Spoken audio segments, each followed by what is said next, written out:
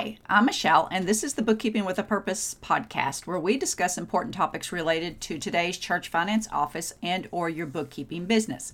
In today's episode, we're going to be talking about pledges, what they are, why your church loves them, why you should consider pledging to your church, and what legal ramifications, if any, are there if you don't follow through on your pledge. Hello, and welcome to the Bookkeeping with a Purpose podcast. My name is Michelle Brown, and I'm an enrolled agent and church finance consultant, and I love all things Jesus, church finances, business, and books.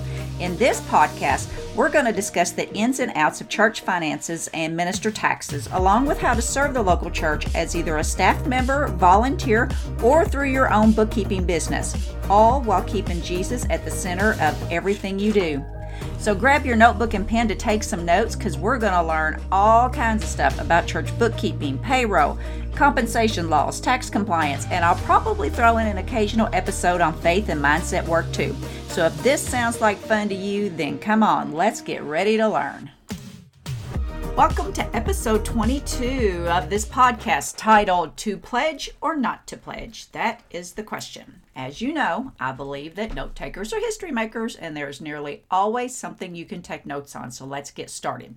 But first, here is a cool quote. Even though I couldn't find who it was from, I still thought it was fitting. It says, "The value of money isn't what in you can buy, but how many it can help." And isn't that the truth? Value doesn't come from things, but from how we make a positive impact on others. Using financial resources to make that happen is one way that we can help make the world a better place because we existed. Now, let's dig into today's episode. Today, we'll be discussing a topic that has been a cornerstone of many communities for centuries, the act of pledging money to your church. Whether you're a regular churchgoer, someone curious about the practice, or a bookkeeping and tax professional seeking guidance on the topic so you can educate your clients, I hope to provide some insights into the why and how of pledging money to your church, and I've also included some interesting court case decisions related to church pledges. Let's begin by defining what a contribution pledge is. According to accountingtools.com, a donor may promise a nonprofit, or a church in this case, to contribute money to it in the future. This promise is called a pledge. There are many types of pledges, such as ones that can be filled all at one time or in increments over a specified period of time and with and without restrictions. So to further clarify, a donation is a one-time gift that's actually given. A pledge is a promise to give a later date. So promise is the key word there. Some churches use pledges as the primary basis for their budget and fiscal planning for the year, with most churches who receive pledges saying that between 50 to 75% of their annual budget is based upon annual pledges received. Now that's a lot. If your church knows in advance how much money will be coming in over the upcoming year, they're better able to plan their ministry expenses, including staffing, outreach opportunities, and things like that. Now that we know what a pledge is and how it benefits your church, let's dive into the benefits that you yourself can receive by pledging to your local church. First, let's reflect on the idea of stewardship. Stewardship is a key discipline mentioned throughout the Bible, including financial stewardship. The finances we have are a steward from the Lord, and we have been entrusted with a certain amount, each according to our ability to manage or steward them. Malachi 3:10 is the verse that always comes to my mind when I think about giving to the church.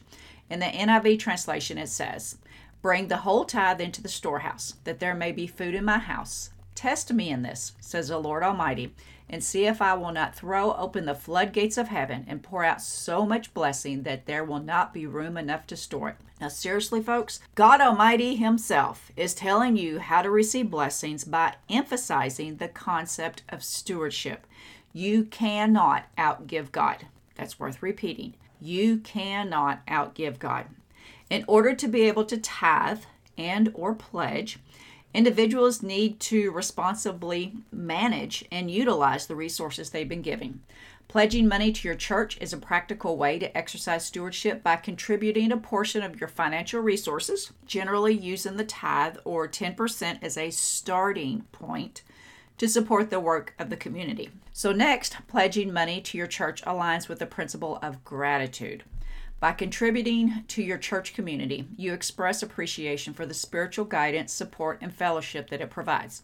In Hebrews chapter 10, verse 25, Scripture says in the New King James, "Not forsaking the assembling of ourselves together, as is the manner of some, but exhorting one another, and so much the more as you see the day approaching." This act of giving demonstrates gratitude for the intangible benefits that your church offers, fostering a sense of connection and belonging. Ladies and gentlemen, we need the church. We need community. We need connection. And we need encouragement to know that we are not the only one going through whatever it is that we're dealing with at the moment. And it needs to be shared in a loving Christian environment. So to put it bluntly, go to church. Do yourself a favor, do your family a favor, and go to church. A third and final key benefit of why you should give a pledge to your church, if they request them, is that pledging to give money to your church helps to nurture the idea of compassion and social responsibility. Churches use these funds to support various charitable initiatives, outreach programs, and humanitarian efforts within their communities and beyond.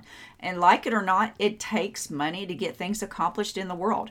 By pledging money, you actively participate in promoting positive change and helping those in need, not just in your community, but sometimes around the world through organizations such as NAMB, which is the North American Mission Board, or Eliza Broadus Mission Offerings, or lots of other great organizations that are out there.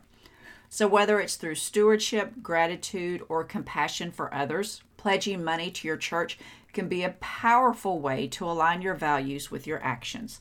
It enables you to support the spiritual and material well-being of your community while nurturing your own spiritual journey. But what happens if someone makes a pledge and then they falter? Does it matter?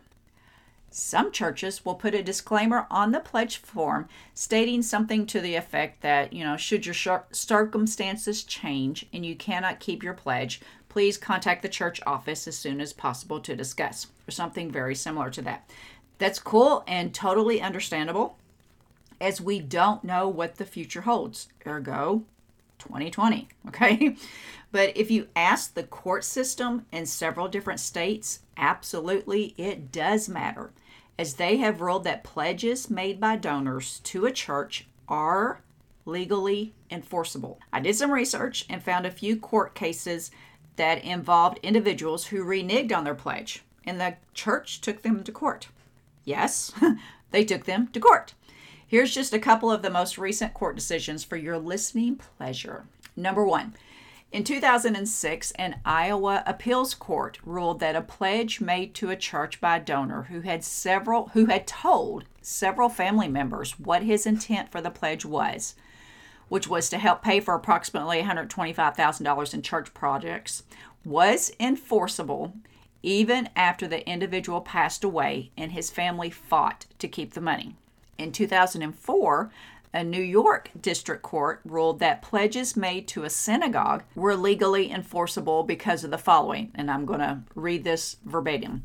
Pledges, like any promise, generally are not legally enforceable unless the person making the pledge receives something of value, which is called consideration, in return.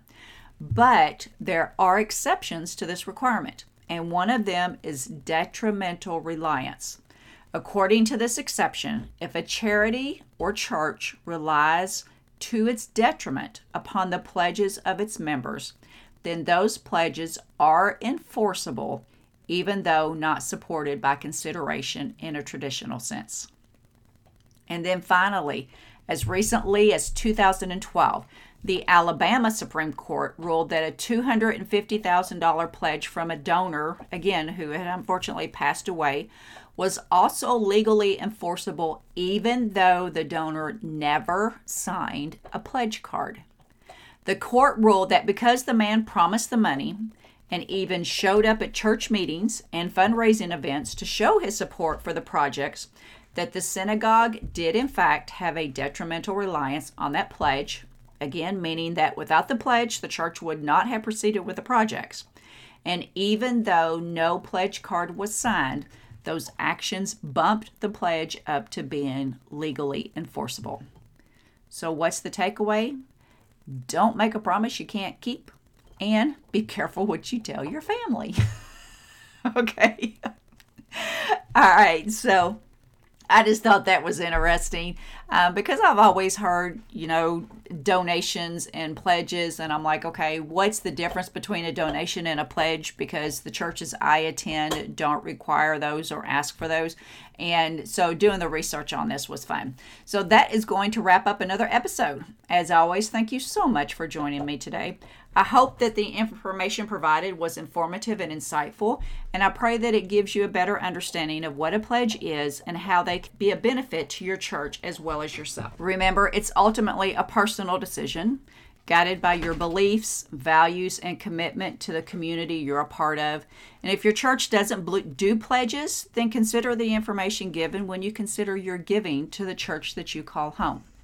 Be sure to tune in next time for more valuable insights for your church finance office and or bookkeeping business. And until next time, my friend, let's all strive to make an impact and not just an income. Take care and remember to always look your best, do your best, and be your best. Talk to you soon. Bye-bye. Thanks again for listening to today's episode. If you learned something new or inspired in any way, please do me a huge omungo favor and leave me a fantastic 5-star review on Apple Podcast. It really does help more people to find the show, and it just blesses me more than you know. And then if you could share this episode with someone who you think it would help, that would be awesome as well. So until next time, be blessed, my friend.